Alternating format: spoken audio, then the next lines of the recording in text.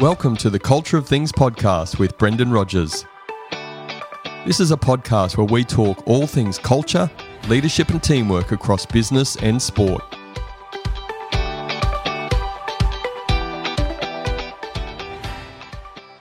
To all our loyal listeners, the Culture of Things podcast will now have specific episodes produced for YouTube. To ensure you don't miss out on this exclusive YouTube content, head over to YouTube, click on the subscribe button, and hit the notification bell. Now, let's get into the episode. Hello and welcome to the Culture of Things podcast. I'm your host, Brendan Rogers, and this is episode 54. And today I'm talking with a good friend of mine, David Bacon. Now I'm just going to read a little bit of his bio to give some background on David. David's an experienced director, chief executive and senior executive in both the private and public sectors, covering media, regional economic development, community housing and the fast-moving consumer goods sectors. After an active broadcasting and journalism career in Australia, David spent almost a decade in London, working in the fast-moving consumer goods industry as a communications specialist and chief global spokesman. In 1999, he returned to Australia to become chief executive of the Federation of Australian Radio Broadcasters, which is now Commercial Radio Australia, and was later General Manager of Radio 2UE in Sydney before becoming Director of Corporate Affairs at Southern Cross Broadcasting's Melbourne head office. David is experienced in governance, particularly in the radio broadcasting sector, having guided the commercial radio industry through its response to the Cash for Comment scandal.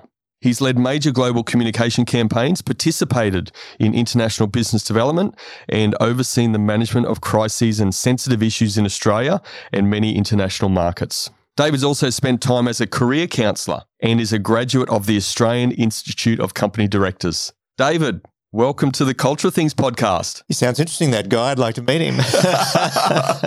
Yes, let's hope so. As far as I know, we didn't have to make any of that stuff up, did we? No, in fact, I haven't manufactured my CV. I'd forgotten some of that, but yeah, that's me. It is certainly possible to manufacture stuff today. We can just write anything on social media and there's an element of people that will believe it, right? Yeah, we're going to tell the truth. Fantastic, mate. We love the truth here on the Culture of Things podcast. Now, a couple of things I want to just get into straight away. One of them is this Cash for Comment scandal. That was about 20 years or so ago. Really interesting. We all love a bit of saga, right? I just want to understand, give us a bit of background on what that was about and what was your role in that? It was probably after, in the United States, they had a great scandal many, many years ago where disc jockeys were taking money to play records to promote them. That was called the Great Payola Scandal. And then, so this really was Australia's own payola scandal in some respects. And it came about because of a culture within the broadcasting industry. But basically what was happening was individuals were taking payments from interested parties to promote certain views on the air. That's what it boiled down to. So the main players were two of the biggest names in commercial radio, John Laws and Alan Jones. So that's really what it was about. They were basically selling time themselves on the radio stations, and they were taking the money for it rather than the radio stations getting it. But that wasn't the point. I mean, things like this had gone on in the radio industry forever. When I worked in the country, some of my colleagues in small country towns, in small country radio stations, would go down to the local butcher once a week and pick up a tray of meat. And on the breakfast program that week, the butcher would be said hello in the breakfast program and a bit of a plug. And it just meant a bit of a plug. And it was basically the same thing was happening. But this was happening really on an industrial scale because it was important issues. And this is where I suppose the regulators and the politicians got involved and became concerned. They weren't interested if somebody got a tray of meat or even, a case of wine or something. But when important issues were being influenced, such as the banking industry and things like that, that's when the regulators decided to become interested. So that's really what it was about. It sounds a bit like an old-fashioned affiliate marketing scheme, taking money for promoting products. And in fact, you're absolutely right. It was probably the forerunner to it. What was missing was that there was no declaration that There was a consideration being paid for these views to be expressed. That's the difference today in honest affiliate marketers. They will always acknowledge that they're taking something to promote these products. But on this occasion, they weren't doing that. They were just expressing it as a view. And I suppose using the credibility which they had established as commentators. And so there were big hearings, and it was quite a scandal.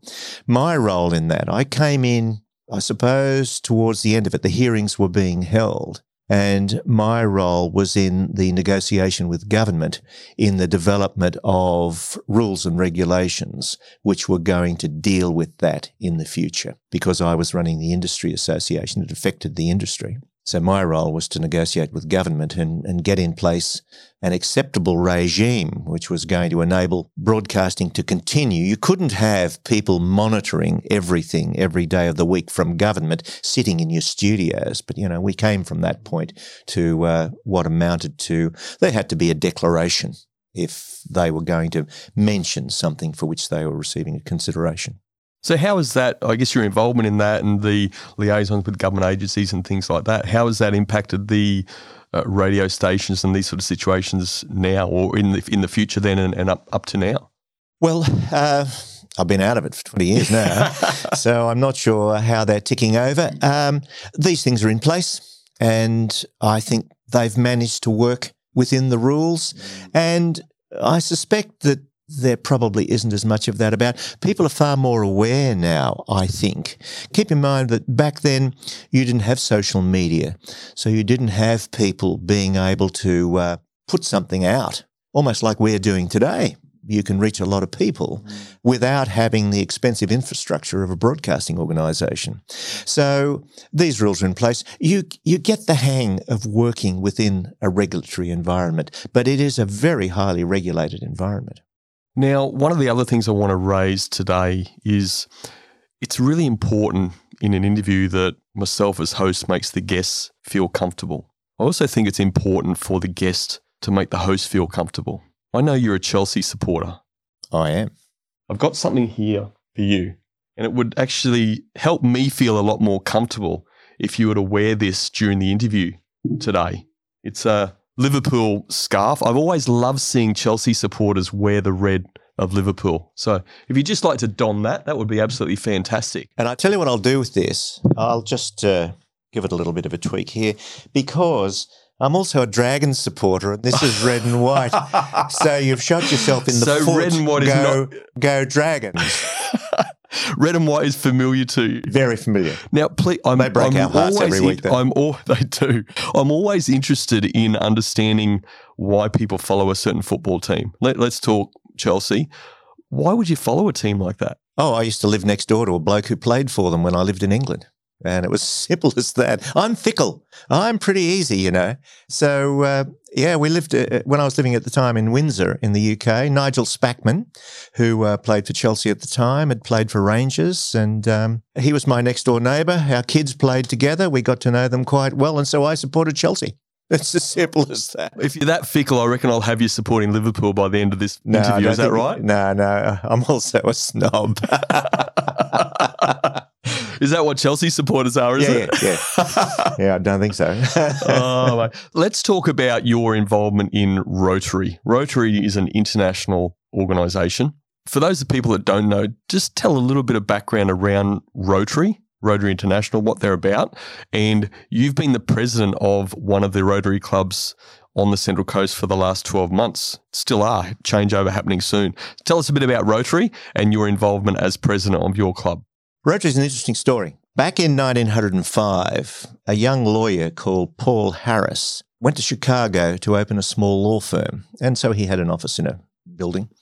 And he was quite lonely. So he got to know some of the other guys in his building and suggested that once a week they have lunch together. So they started to do this, and they decided that each week they would rotate to each guy's office to have the lunch.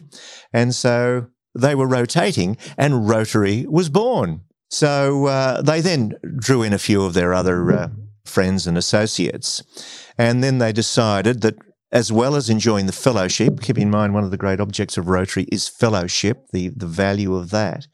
And they decided they should do some good works. And their first project ever, they built a public toilet in Chicago. And from that, Rotary has grown to this great international organisation. I should have come armed with the statistics, which I'm supposed to be able to roll off my tongue. I think there's something we can put them in the show notes. Yeah, show notes. 33,000 clubs around the world, I think. Wow. Millions of members. We're just about on every continent, I think. So Rotary, one of the great things is the attraction for me to Rotary is its internationalism. And secondly, so it does good works. You can, from Australia, do good works internationally or facilitate them or foster them. So that's one thing. The second thing is that Rotary fosters peace and goodwill around the world. And that's not, I think, a well understood point about Rotary. Rotary was involved in advisory committees in the establishment of the United Nations. It's the only organisation of its type which has a seat on a committee at the UN today. So Rotary is somewhat influential, and it's a very credible organisation. One of the great achievements of Rotary is it has almost facilitated the eradication of polio around the world through its vaccination programs. Rotarians go to developing nations, and Rotarians in those developing nations as well actually go out and vaccinate kids. So the number of polio cases each year now sometimes is only 5 or 6. And the places that they can't get to are usually around in the northern parts of Pakistan and Afghanistan because the Taliban won't let them in. And that is the only place they can't get to. And one of the great achievements in the past few years is a collaboration with the Bill and Melinda Gates Foundation, who have committed huge amounts of money. And they're pretty smart. They say, we'll give you a couple of $100 million if you match it with $100 million. So Rotarians around the world. So we don't all just go out and vaccinate kids. You help to raise funds. And we do that through the Rotary Foundation. So that's part of it. And Rotary also runs a lot of youth and international exchange programs, and that is how they foster this international understanding. And the philosophy being that if you send kids, say, 16, 17, 18, to another country to live with another family for a year, a Rotary family, they will get to know them. They will be part of that family for a year. And then when they go back home, these kids who get selected to do that are usually young leaders anyway. You've got to be pretty good to be selected to go. And the philosophy is that they're likely to grow up and be the leaders of their countries in the future. 20 years down the track, you may be able to make a phone call that just helps solve a problem internationally. So that's Rotary International. It does lots of other great things as well in local communities. In Australia, we have just celebrated 100 years of Rotary. And on the Central Coast, where we're based, I know people are watching us everywhere, on the Central Coast where we're based, Rotary was first formed. I wrote a history of Rotary just recently. I'm trying to remember. 1947, I think it was, the Rotary Club of Gosford was formed. And out of that, the 15 clubs on the coast were born, all except 2. They were formed separately in later years. So we've been here quite a while. Rotary locally has done some fantastic things. The Rotary Club of Gosford in the early days was responsible for the construction of first aid stations and a hospital on the Kokoda track. For 2 reasons. People were going there, but also too, the people of PNG had assisted Australians so much during the Second World War. We should have, we needed to do something later on to help these people. And the Rotary Club of Gosford was responsible for that. So, yeah, there's been some great initiatives. The club that I'm involved in, we assisted in the raising of funds, which have ultimately resulted in the establishment of speech therapy in Vietnam. Rotary, along with a number of other international charity organisations, go to developing nations and perform surgery. They do eye surgery. And there's a group that goes and does cleft palates. And a lady and her husband went there. He was an orthodontist. She's a speech therapist. And they went as part of a team on cleft palates in Vietnam. And they realised that the good work was being done, the surgery was conducted, but then the teams packed up and went home. Now, I'm not a medical person, but anybody who knows anything about these things knows that there is then months of therapy to get people back to normal, to be able to swallow, to be able to speak. So this woman said, we've got to try and do something about that. So she came back, she assembled her friends who were speech therapists, and she said, we need some money to raise some funds to be able to get people trained in Vietnam. And they'd made connections in universities there. But it was all of the literature and the manuals and things for the training. Anyway, over a period of 5 years, my Rotary Club raised some money, assisted in all of that, and today speech therapists are being trained in Vietnam. Wow, it's fantastic. The Rotary is a very, very strong organisation and the work they do. And I can see the emotion in your face, just how proud you are of that achievement. Well done. Yeah, it's good. What makes it so special for you? I don't know. I've had a very fortunate career. I got to see the world. And when I came back here, I thought, I'll give something back. And so that's what I thought I'd do. Use what corporate life had given me to give something to my community. Well done, mate. Outstanding. How does all of those things you spoke about with Rotary, and obviously you are unbelievably passionate about it, how do they transpose into your role in this last 12 months as president on the ground? What sort of responsibilities do you need to take on as a local president or as a president of a local Rotary club?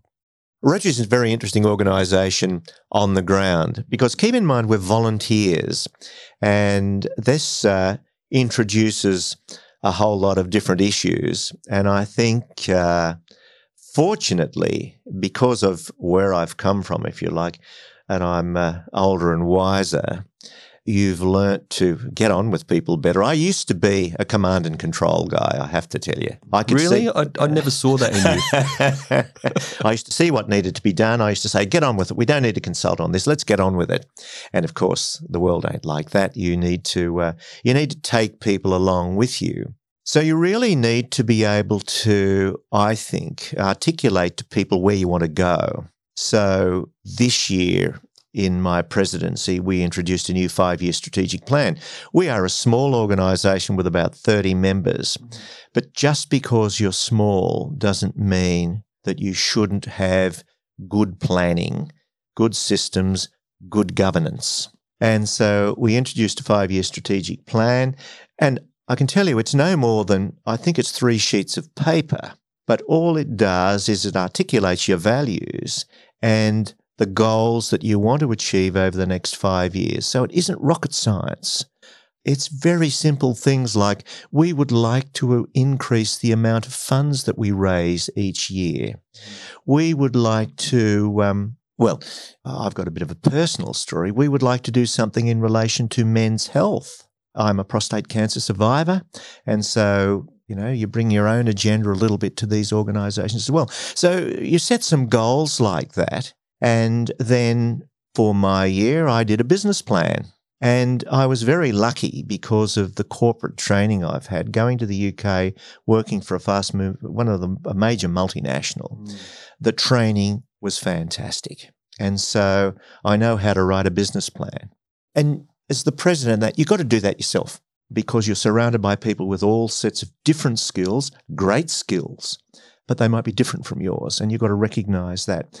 So it's not too difficult. And then, of course, you present it to them and discuss it with them. It's not my plan, it's the club's plan. And so they have to sign up to that as well. But usually I've also learnt through corporate life and through most things that I do that you develop things in a way that you give people a chance to say yes. There's no good going along, I've learnt this, that you don't go along to say, we've got a problem, what do you think we should do? You go along to somebody and say, we've got a problem and I think we should do this. And I've found that 99 times out of 100, everybody's going to say, yeah. So that's my experience. So yes, you have to be clear. You have to take them with you. And generally, if it's looking okay, then they will come with you. And we had another thing too where I challenged my colleagues. I said, I want to do something in this area, but I don't know how to do it. But I know you guys want to do it. And I challenged them and they rose to the occasion. So, because, you're surrounded by good people. Everybody there, you volunteer to go to Rotary. So they're all good people. And sometimes they just need a little nudging, a bit like water, it's all going downhill, but just nudge it along a bit to the side. Tell me a little bit about the formulation of the plan. You mentioned how you had some ideas and some visions and put this down on paper and then presented to the group. Tell us more about how you got the buy-in from your fellow Rotarians.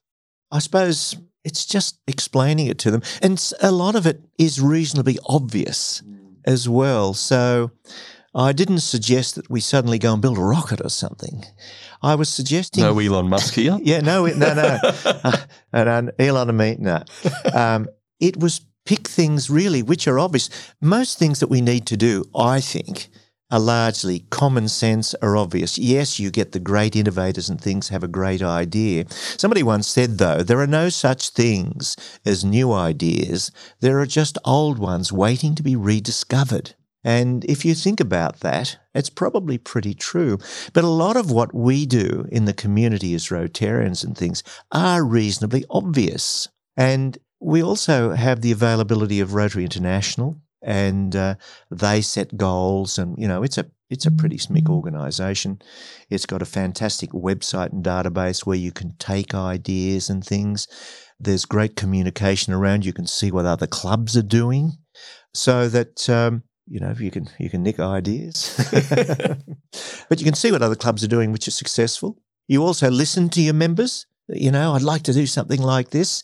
So, yes, it doesn't all have to be you. So it's the obvious things like we need to raise some more money. So that's a goal. Let's aim at something reasonable. If we can raise 5% more each year, that will be a good thing. And we did. We had a good year this year. I knew some guys were interested in doing something, and I said, why don't you do that? This was a car rally, and you've got some guys who are enthusiasts. So I went along to that. It was a fantastic day. You were involved. It was a good day, wasn't it? Absolutely. It turned out to be, and it was COVID safe at the time because people were in their cars, so we could still run it. It was the beginning of COVID, but because of the nature of it, we could still do it, which was brilliant. One of my colleagues is well connected to car clubs and he's very enthusiastic and he got them involved. So we had a lot more people involved. We raised a lot more money than we'd hoped. So it's listening to what your guys want to do as well. You start off by saying, has anybody got any ideas? What do you want to do? So you incorporate those things into it as well. There are some things you want to achieve yourself. Every president, I think, likes to make their own mark and leave their legacy. And so there are things that you want to achieve, and if they're reasonable, your colleagues will support you, I think.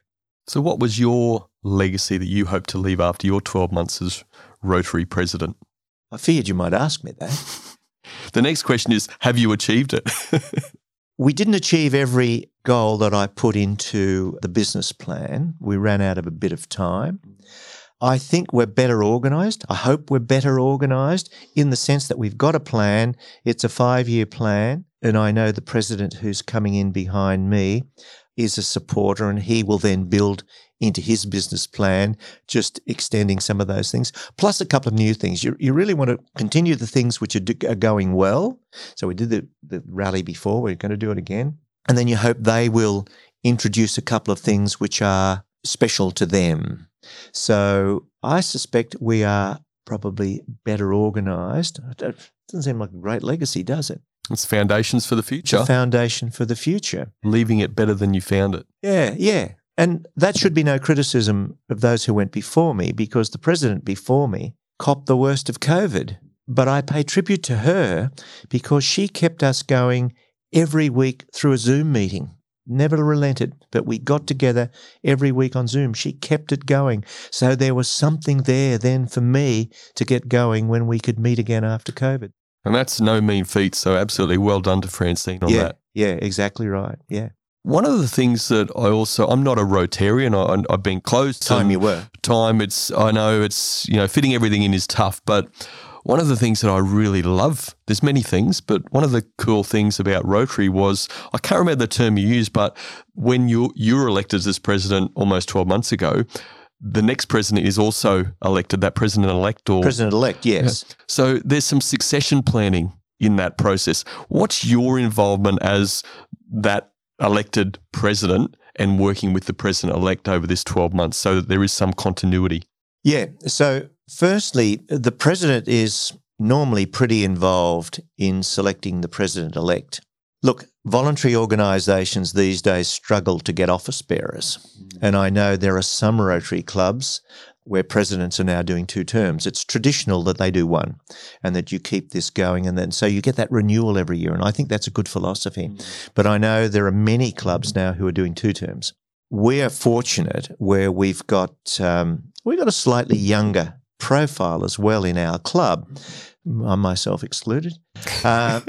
So I sort of identified somebody who I thought make a good president and basically encouraged him to consider it early on. When I was president-elect, I was thinking about succession. And you get these things because of your corporate life. And so I was thinking about, well, who was going to follow me? So I encouraged this guy and sort of involved him as I went along so that he was building his knowledge about Rotary.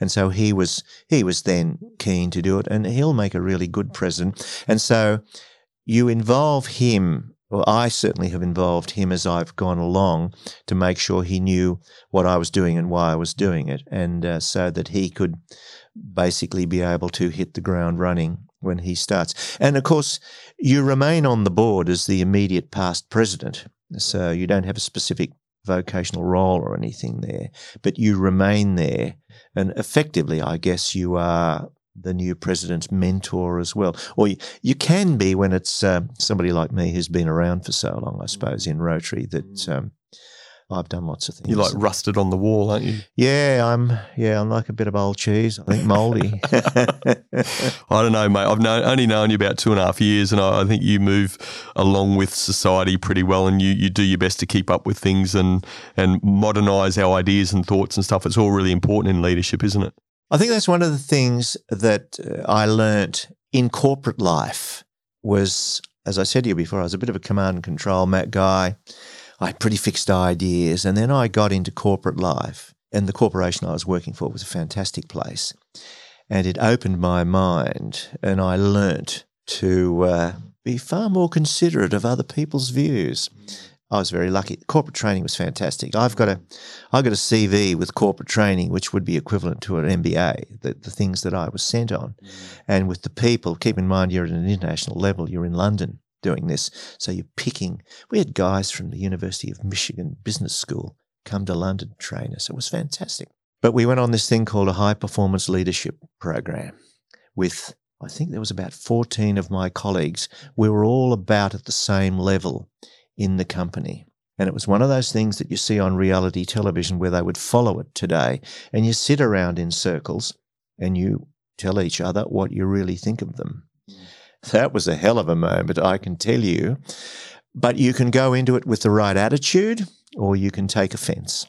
I fortunately had the right attitude, and I thought, oh, I didn't know that. So I got to know myself a hell of a lot better. Hopefully it made me a better person, but I think it made me better in the leadership role, because that's what it was designed to do. And that was, and as I said to you there earlier, how did I approach the plan? Well, I listened to my colleagues. What did they want to do? And could we incorporate that into a plan that was going to make the club successful? So that listening and being open to ideas potentially from others sounds like part of the feedback you received. What did you do to change, to put yourself more in that frame of mind to actually action on that feedback? I guess I don't know. I think it was, I know now, further on down the track, I'm conscious. I became very conscious. It's one of the things that even we talk about at Toastmasters, about active listening. I learnt to be an active listener. Now, my wife may tell you that it's not quite the same all the time. But, Sam, if you're watching, hello. But I learnt to be an active listener, and that, I think, was far more important. I worked as a journalist and doing interviews with people, and I wasn't an active listener. I had no idea. I learnt more about being a broadcaster when I left the industry and went into corporate life and joined Toastmasters, believe it or not. I did a Toastmasters program in, I think it was about 1986, a speechcraft program. Again, it was part of my corporate training. The corporation paid for it. They sent me for 10 weeks. And I probably learnt more in 10 weeks with Toastmasters than I did in 15 years in broadcasting. Now, commercial radio is much better at training people now, but back then it was when I worked through commercial radio for 15 years in my early days, you sort of had to figure it out yourself. Yes, Toastmasters is a fantastic organisation, like Rotary. We're not going to go into Toastmasters. We talked about Toastmasters with our current Toastmasters president, Kate Purcell, way back on a previous episode. But fantastic organisation as well. Really helps us gain this confidence in public speaking, doesn't it? Well, it's confidence in a lot of things, and as you will have covered with Kate, what a great training organisation it is. But Rotary is not dissimilar in the sense that, and there's this great collaboration now between Rotary and Toastmasters, which is a great partnership because it brings online training. Rotary already had very good online training programs, but it's now better. So again, in voluntary organisations, I don't know how you encourage people to do it. Certainly, presidents have training coming into Rotary. So we have a big training program to get them up to speed, and it's very good. And they are now encouraged to do these online programs through the Rotary International website, which have been developed by Toastmasters. So, even the not-for-profits and the charities are recognising the need to train their leaders. And I think that's a really big issue in the not-for-profit sector and in the voluntary sector, is training people. People come to the voluntary sector with wonderful attitudes. They want to do good. They have a passion to do good things, and they can do good things. You need that passion to drive organisations. But often they don't have a skill set to be able to make it happen effectively or on scale or to deliver things. It's great having great ideas and I want to save the world, but I'm not quite sure what those things that you do. You asked me about the specifics about things, and it's sort of figuring out what specific things we need to do to get us to that point. Our interview will continue after this. An expression of gratitude or reciprocity, no matter how large or small, is an important part of a healthy culture and relationships. Our friends at Jangler have a great app that allows you to send a gift card with either a personal video, voice message, or funny GIF. You can send it right away or schedule to send on the perfect day and time, so it can be something you set and forget. It's perfect for clients, employees, birthdays, and any celebration where you can't be there in person. It's quick, easy to send, and you can spend instantly in-store or online when you receive a card. Check it out at www.jangler.com.au. That's www.jangler.com.au. You've mentioned skill sets, and just want to go back to something earlier you said about your involvement in the president election. What sort of skill sets, attributes, behaviours were you looking for as a most important in the person that you felt would be the next best president of Rotary? I may not want to answer this because sometimes... Is that pleading the fifth? Is that what they say? I'm thinking of pleading the fifth. I'm looking for someone, this might seem a bit glib, someone who can do the job, someone who's smart enough to do the job, and someone who's got... I was looking for somebody with experience in business. I think that, for me, I've recognised... there are people not in business who come from the not-for-profit sector and that, who are also great CEOs and able people. But I was looking for somebody who was younger than me. We need to be looking to encourage youth. And so I was looking for somebody younger than me, somebody who was experienced in business, somebody who was a professional as well. This guy's an architect. And it was different from me, completely different from me as well. And I think you also need that diversity amongst the people. So when do you hand over the baton? 30th of June. Something else I should have said too. HR people used to hate me in corporate life because... Only HR people? Yeah. Oh, yeah, that's right. Because when I was hiring people, I could tell you within about 30 seconds when they walked into the room whether I was going to hire them or not. And I'm a great believer in personal chemistry. So can I get on with somebody? Because that has a huge influence, I think, on the way you will manage them. And so if you like them and you have chemistry, you will get the best performance out of them. And so you might not recruit the person with the highest qualifications, but you will recruit somebody with enough qualifications, but somebody who you know you can get on with, and you will bring out the best of them. And I learnt that from one of my staff who told me that about me. Sometimes people tell you some stuff, and I suddenly, the light came on. I thought, oh yeah, because I like you. And I've known people that I perhaps have inherited who I didn't hire, and I didn't have great chemistry with them, and the outcomes weren't as good as they possibly could be. So I was also looking for somebody with whom I had chemistry, who I could continue to work with. And I do. It's going to be good, I think. So tell us a little bit more. How do you feel you suss that out, for want of a better word, with people? I don't know. I suppose it's, do you talk to them very often? Do you talk to them about stuff? Do you talk to them about other things apart from Rotary? Do you have any other things in common? So you're just getting to know them as a person. Yeah, you got to get to know them. You know, we have an interest in music. He's far more talented than I am. He can actually play the guitar properly. I just happen to have a guitar, right? This is enough. In fact, this is going to have to bite the dust soon. Believe it or not, I was having this conversation with Do you know how comfortable you're making me feel? My wife and I were speaking this week, and I said, it's amazing how much warmer you feel when you've got a nice scarf on. And that is a top quality scarf, I have to say. It's the finest polyester money can make. Excuse me, I'm feeling really uncomfortable. The Liverpool scarf never goes on the floor. Can you please place it on the table? I have to place it on the table. But I tell you it's like a flag. But believe it or not, it's warm. Still, you need that. You're overheating now, mate. You've taken it off. You need that at Anfield, isn't it? Is it Anfield? It's pretty cold. Yeah. It's a pretty cold place. Sorry. Certainly in winter. So, Director, I'm going to adjust the mic.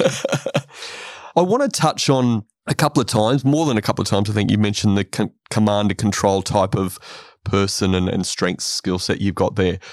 I know your awareness was brought to that over time, but where have you seen that come through as strengths and your ability to utilize that in your own leadership style? I tell you where I see it come through as a strength, and it's not in myself, it's in my son. Bless him. I think I've bequeathed that to him.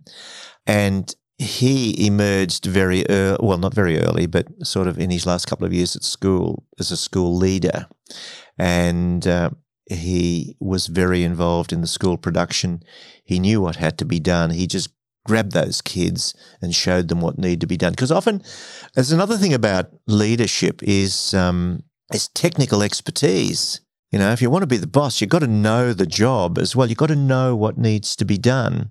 And so you will often take that because you have an expertise. And often, if you're not rude, if you've got a style of doing that, you can deliver very well. And I know he's done that. And I guess some people would say I don't know anything, but I sort of know a little bit about a few things.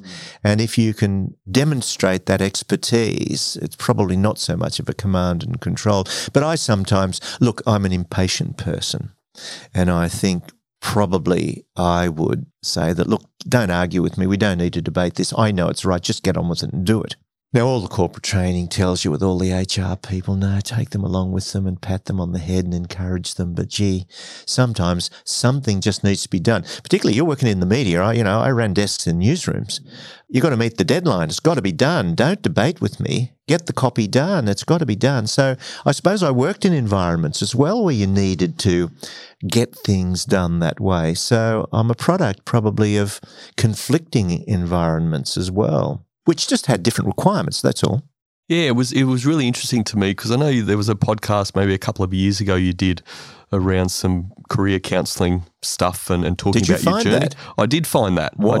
You're the only guy who's watched that, I think. I told you that people have a digital footprint even if they don't realise it. But you talked there, and I don't want to put words in your mouth, but around how you've been a bit of a, get in and sort stuff out in organisations. And I know you've done that with a few, and Pacific Link Housing, which is a local great organisation on the coast. But again, without putting words and ideas into your mouth and your head, but that's where I see a strength of leadership for someone like you, that there was an organisation, talk Pacific Link Housing, not now, but in the past, struggling.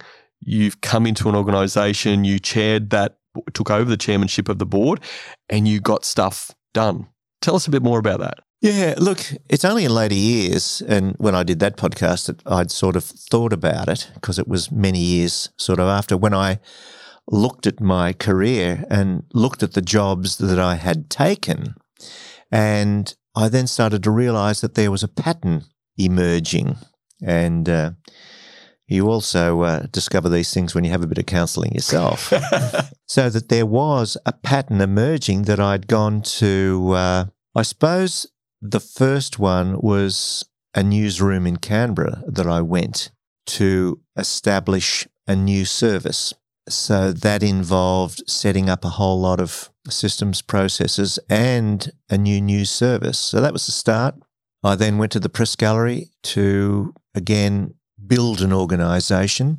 It had a few clients, but it was a news organisation again, and we had to get more clients. So as well as writing the news, I was selling as well, effectively. I didn't realise that until later, that that's what I was doing. I was selling the service.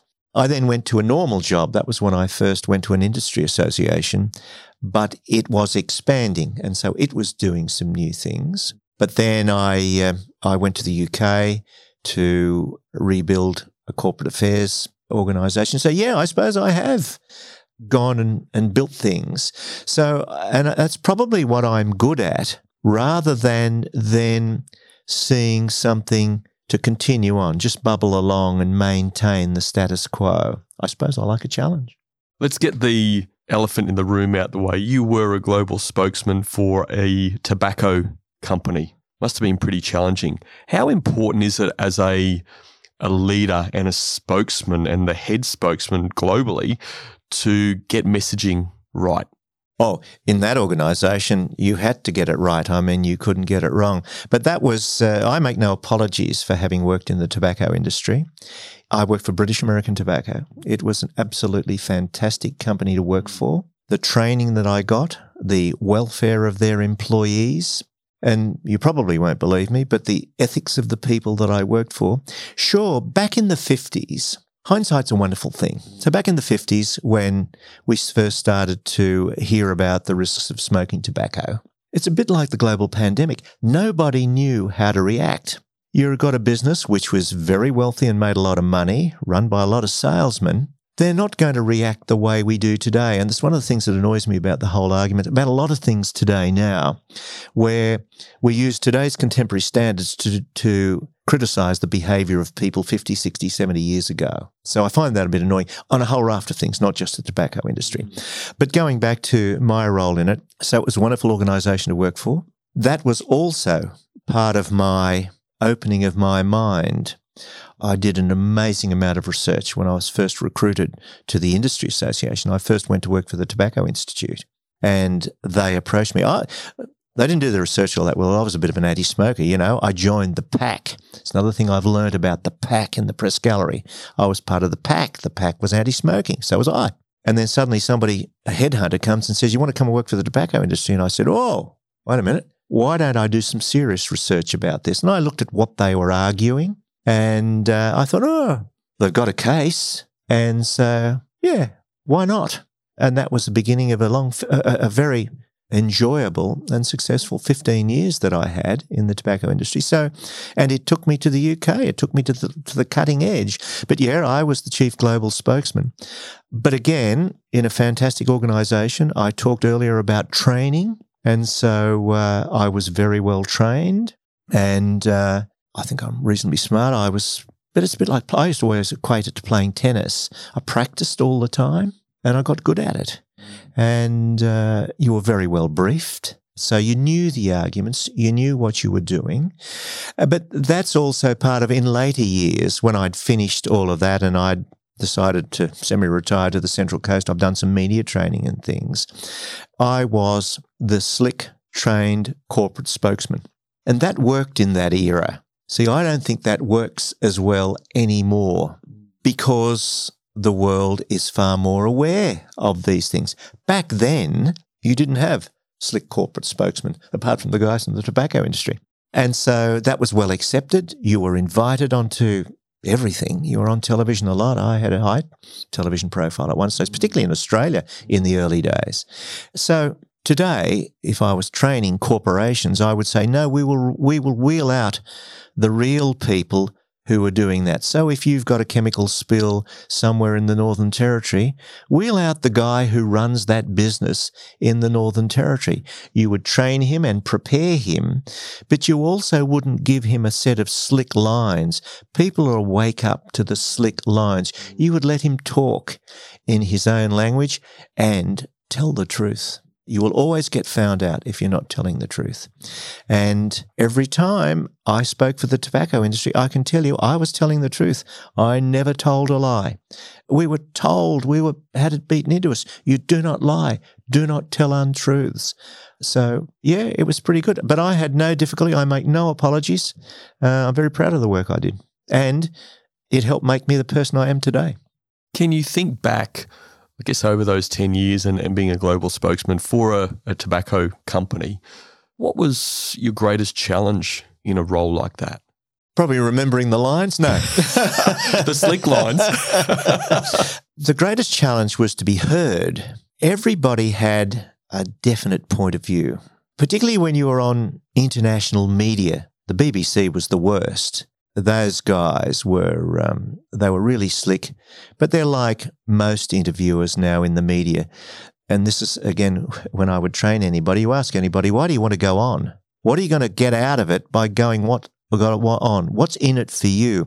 Because you go onto those programs these days and you're fodder. I mean, we were pretty good though. We had techniques to get our voice heard and to interrupt them back. But the BBC, I found the BBC was the worst. And so you learn how to interrupt them back. So being heard, that was probably the greatest challenge. I mean, the other thing was some of your friends turned to, I lost some friends because I went to work in the tobacco industry. They were critical of me. How could you do that? But so they're not great friends. So there were a few personal things like that. But also too, in social settings, I didn't talk a lot about what I did, only because everyone has an opinion about smoking. And I did not want to go out all the time and talk about my job. And it's a bit like working in the media as well. Oh, what do you do? Oh, I read the news on television. Oh, really? I've had jobs where people only want to talk about your job, and I want to talk about other stuff. Believe it or not, I don't like to talk about myself. I know you find that difficult to believe. Are you sure? I know. This is not really me. Again, your background is unbelievably varied. I'm not sure there's that many things you haven't done or touched at some point in time. The media side of things, and media is media, and today we hear good, bad, ugly around the media. I'd love to hear your own opinion on, I guess, the state of journalism and media coverage today versus, can I say, back in your day? Oh, yeah, back in my day. Well, back in my day, because I remember once I had an editor, almost ripped me another one, because I wrote a line in the opening of a story. And keep in mind, I'm writing for radio, which sounded like an opinion. So I think I'd written something like, things are looking pretty serious today in state parliament. He said, we don't care whether you think whether it's serious or not. You're just going to report what's going on in state parliament today. So you do not write like that. We don't want to hear your opinion. Today, it's 180 degrees different. And you watch everywhere. Even the ABC writes like that. So it's not news anymore, really. It's views. And we're hearing it's more important that you see what I think about the news today. And they're all doing it, even these young reporters who are doing a road accident. It looks like it's pretty serious here. We can see that. You've got pictures. So just tell us the facts and tell us what happened. And there's all sorts of little things, and it's happening everywhere, even in the proper newspapers. The sub-editing isn't good. And for radio, it's different to newspapers, but you had to be able to, a sentence shouldn't run any longer than 3 lines. Otherwise, it's too complex. And more I find written journalism is becoming more and more complex. I find myself having to go back and reread paragraphs in the paper to try and grasp what it is they're trying to say. And then there's all sorts of other things. And my wife and I nearly drove off the road this week because the command of the English language ain't great amongst these young people who are coming out. It sounds like I'm an old bloke complaining about young people. I love young people. I'm starting to think you're almost the Kel Richards of the Culture of Things show. Is that right? Almost, I can tell you. But we can have a regular slot for you. I almost drove off the road the other day because a young woman was reporting that somebody had been taken to hospital because they'd been shot in the Illawarra. Well, there's nothing more painful than being shot in the Illawarra. I tell you, my Illawarra is very sacred to me. They just cannot write the English language. They do not know where to put the word alleged in news stories. Clearly there's an editor saying to them, you can't say that this bloke did it. It's only alleged that he did it, but he was driving the alleged car. No, it was alleged he was driving. So there is a command of the English language that I think is faltering. So that's point one. Oh, yeah, I've got it all. And point two, we're hearing too much opinion in the news. And the third thing is, I think, and this is the fault of the journalism schools, that people are turning to the news and being part of the media probably for different reasons. For example, I heard a young woman on Talkback Radio bemoaning the fact that it was a segment about the media, and she was saying that, there weren't enough jobs.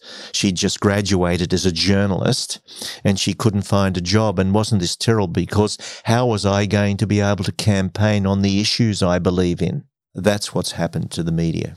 It's certainly a very, very interesting landscape, isn't it? It is. Thanks for sharing that opinion, mate. I'd like to go back to governance, and we started to touch on Pacific Link housing. I'd like you to explain or tell us a little bit more about your involvement as a chair and the relationship of the chair with the CEO, who I know you were instrumental in close, appointing and turning around. Tell us a bit more about that. Well, the chair and the CEO in any organisation have got to be close, and they've sort of got to have a common understanding and probably respect for each other, and that's how we made it work. Unless you've got a good CEO, they can make or break you as well. You've got to pay tribute to the CEOs that they do.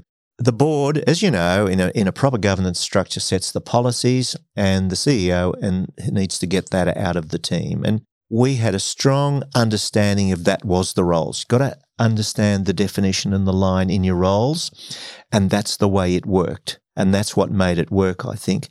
He knew what had to be done. I knew what had to be done.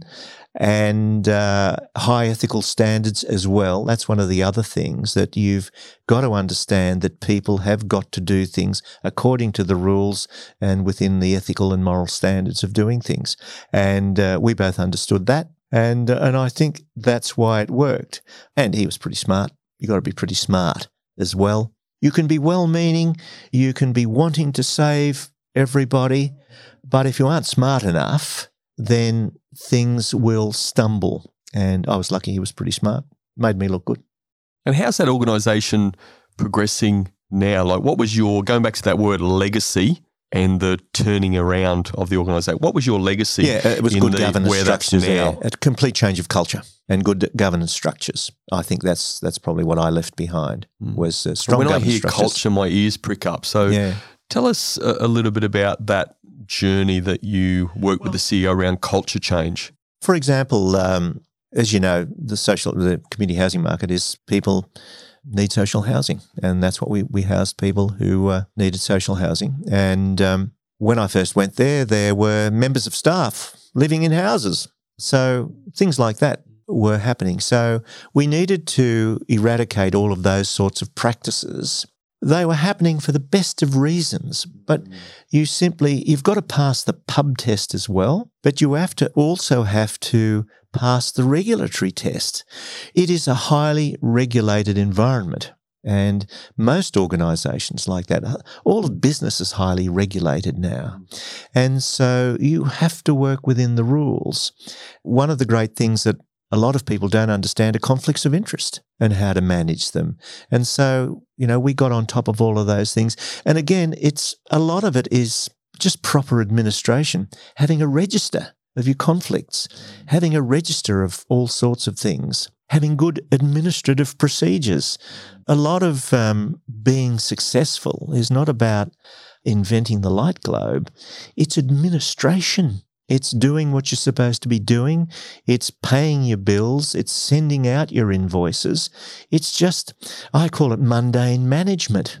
And that's what it is. That's what makes an organisation successful. Yes, you need to have goals and objectives and things to grow and to take your organisation forward. But 99% of what you're doing is mundane management. Just do what you're supposed to be doing. And that's what we got happening there, that people were doing their jobs. And you introduce things, again, taking me back to my corporate life, the training that I got in my corporate life. And because I was a senior head office manager, I used to get drafted into cross-functional teams as well. And so I became a Hey job evaluator. So I knew how to evaluate jobs and job evaluation processes and things. So I was able to bring those things to the organisation as well. We had a job appraisal. We had an appraisal system. And people get frightened of appraisal systems and things. The way I was introduced to it and trained into it, you learnt to love it because you set your goals and they were in stone between you and your boss. If you could exceed those and you worked hard, guess what? You got a bonus. Now, you can do that in corporate life. You can't do that in the not-for-profit sector, although you could. Why not? So my legacy is mundane management, I think. I love that term, mundane management. Is it a term you used earlier about the reporting and media and views, not news? So that I really like that as well. You've used this term ethical standards a little bit. As a leader, what are your ethical standards? What make you who you are as a leader? I think I was very lucky that I was brought up by women, believe it or not, who had very high values and ethical standards. You wouldn't steal a glass of water amongst the people that I was brought up with, and it was drummed into you all the time.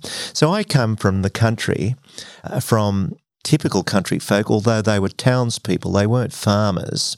So they were pretty ordinary working class people. There was no wealth where I was. This is a shout out to Coonabarabran, isn't it? This is a shout out to Coonabarabran, yeah.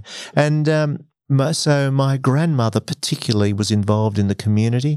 She was secretary of the hospital board. Now, she wasn't a highly educated woman, but she was smart and committed. So she was secretary of the hospital board.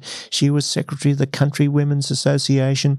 So there were people around me who behaved in a high ethical fashion. And it's one of the things, and I've learnt this from my children, they've told me, that it's not about what you say to them. They're watching what you do. And so they're watching how you behave. And if you behave like that, there's a good chance that they will behave like that. And so I saw all the people around me paying their bills, going to work on time, not just sidling up. You've got to get there. And, if you were running late, it was a big deal. So you witnessed all of these things. So I think that's where your moral compass gets set. And then you continue to behave that way. I know when I was a young journalist and I was on the road in Sydney, I'd see things that other guys were doing and I was thinking, that's not right. And I wouldn't do some things that I was encouraged to do, just to get stories and things. I thought, that isn't right. That's not honest. And so I suppose I thank my forebears for my ethical standards, and hopefully my kids have seen that as well. Well, talking about your kids, you've got 5, so you've been busy over your life. I've only met one of your kids, and that's Robert, who you've referred to in this interview. He's also a past guest of the Culture of Things. He was too. Robert was one of the school captains of a very, very exclusive private school on the Central Coast Grammar. He did a fantastic job last year. He's now gone into the Air Force. How have you contributed to this fine, young, upstanding man? I've badgered him. I don't know, you probably should ask him that. Hopefully, I have asked him that, and it's on a previous episode. Hopefully he saw what I was doing, would be one thing. Look, I did badger him a lot. I know I talked a lot about things and encouraged him to consider things. He'll probably tell you differently. But I wanted him to have options to consider. So you sometimes do your homework, do the kids' homework for them, not doing their homework. I tell you, it was one thing about him. Did you get good marks? Well, no, he wouldn't let me. There were some things that he'd be doing, and he'd be struggling with a history assignment. I say, mate, I spent my career writing. You want me to give you a hand? No, he would never allow me. So he wanted it to be his work. So, I'm pretty impressed with that he wanted it to be his work. But you did do things so that you could bring to them information, so that they could consider something else. Because sometimes when you're that young, you don't have the wisdom to go wider and see what else is out there. And so therefore, you just put things in front of them. And what about you think about this? And in fact, he's in the Air Force today because he was originally thinking about the Army. And I presented some new information to him. Why don't you think about this? And he thought, oh, yeah, that more suits me. Because I'd seen that and I thought, well, that suits him. You get to know your kids reasonably well. And so I know what would better suit him. He could do most things. I mean, he's a pretty good guy. All my kids are good, actually. All my kids are good. I know you're very, very proud of your 5 children. Again, I'm just focusing on Robert because I know Robert pretty well.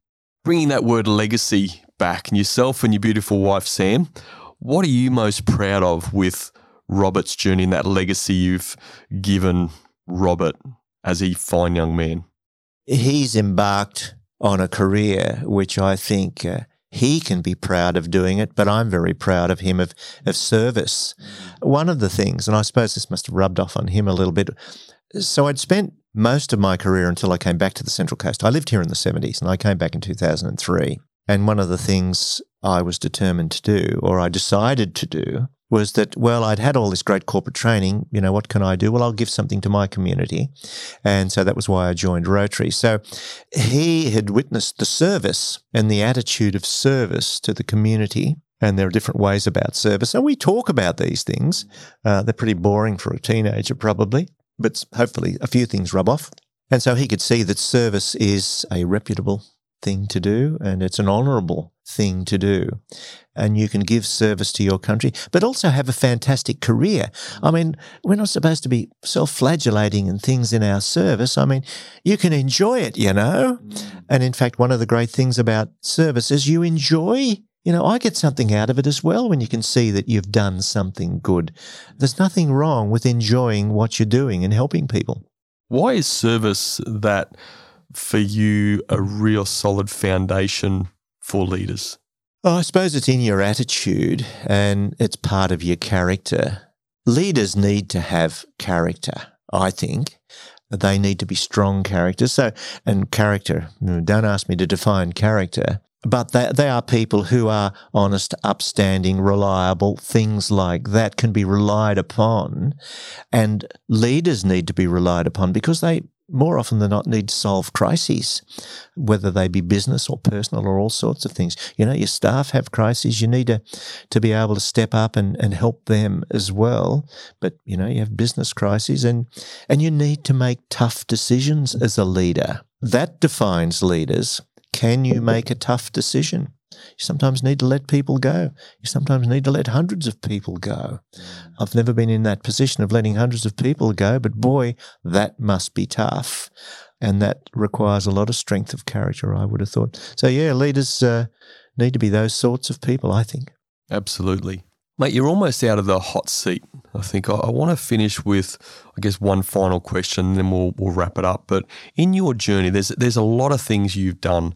There's a number of things that you've done that we just don't have time to talk about today. You've been involved in government ministries and you've referred to press galleries and all sorts of stuff. It's a pretty varied career, I have to say. What's the one thing for you that had the greatest impact on your leadership journey? I think the guy who took me to the UK to sort out the corporate affairs or to help a rejuvenation. I didn't sort it out, but I was the new blood that needed to come in. And that was probably one of the biggest impacts, that he had the confidence in me to do that. And I learnt huge amounts from this guy. If you were to meet him, you would have thought he and I were chalk and cheese, and we were. But I had enormous respect for him. He was wise. He counselled me. I don't think he realised how much he was educating me, because I was watching him, and I learnt a huge amount about business, because I was more of a journo type and a communicator, and, we did all the fluffy, lovely things. So I learnt a huge amount about business from him. So that had a huge impact of making me more complete, I think, to be able to then become a chairman of a company, although it was a not-for-profit, to recognise how it needed to make money to survive and to know some of the ways that you could do that. Yeah, I guess if I could sum that up in a couple of words, what I'm taking away from that is that there was a person that actually believed in you, believed in your ability, and gave you the confidence to grow and develop and do stuff. I think so, yeah. It's pretty powerful in leaders, isn't it? Yeah, it is, yeah, yeah. And I don't think a huge number but clearly the people who knew him well in the company knew that about him because he was promoted to that role and he occupied that role. But I suspect a lot of people around him didn't. But I did. I mean, he was great. He was great. Mate, it's been absolutely fascinating. Like I said earlier, I've known you for 2.5 years or so. You and I spent a bit of time together on some election campaigns and putting signs out and running around the Central Coast and doing all sorts of stuff. It's a pleasure having you as part of my network. I think we get on pretty well. There may be only 5 or 10 years in age difference. I'm like, you're only 50. Yes, yeah, look at this. We won't have to touch up anything. But mate, I certainly appreciate your friendship. I appreciate your guidance. I love having you as part of my own network and how we catch up at Toastmasters and outside of that, mate. Thanks for coming on our show today and sharing your wisdom, you wise old man, you. It's been fun. Thanks for being a guest on the Culture Things podcast, buddy.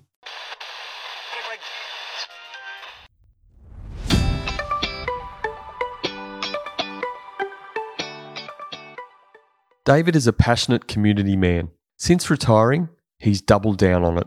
Not only is he heavily involved in Rotary and all their associated activities, he volunteers his time to several other community groups on the Central Coast. He's also heavily involved in the political landscape and has recently been appointed to the role of Deputy Chair of Regional Development Australia, Central Coast. David played a key part in the Trin Foundation's work in bringing speech therapy to Vietnam. His emotional connection to that goal and doing good things was clear to see during the interview. David's a leader who is proud to serve. These were my 3 key takeaways from my conversation with David.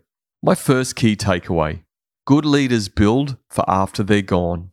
They're proactive with succession planning. Rotary encourages this very well. A leader is always coaching and developing their team, but it helps to identify someone in the team who can and wants to succeed the leader. Do this well and success will continue. My second key takeaway: leaders seek feedback. If you do, you will get to know yourself better. To seek feedback, you must have a mindset of improvement. This mindset will result in a greater level of self-awareness and ultimately will improve your performance. Seeking feedback is the key. My third key takeaway: leaders build confidence in others. How do they do it? They believe in you. All it takes is one person to believe in you, and this will give you confidence. Think about it. Whenever you achieve something you were proud of, there would have been at least one person who gave you the confidence to do it. They believed in you, and that gave you the confidence to achieve it. So in summary, my 3 key takeaways were: good leaders build for after they're gone. Leaders seek feedback, and leaders build confidence in others. If you want to talk culture, leadership or teamwork, or have any questions or feedback about the episode, you can leave me a comment on the socials or you can leave me a voice message at thecultureofthings.com. Thanks for joining me, and remember, the best outcome is on the other side of a genuine conversation. Thank you for listening to the Culture of Things podcast with Brendan Rogers. Please visit brendanrogers.com.au to access the show notes. If you love the Culture of Things podcast, please subscribe, rate and give a review on Apple Podcasts. And remember, a healthy culture is your competitive advantage.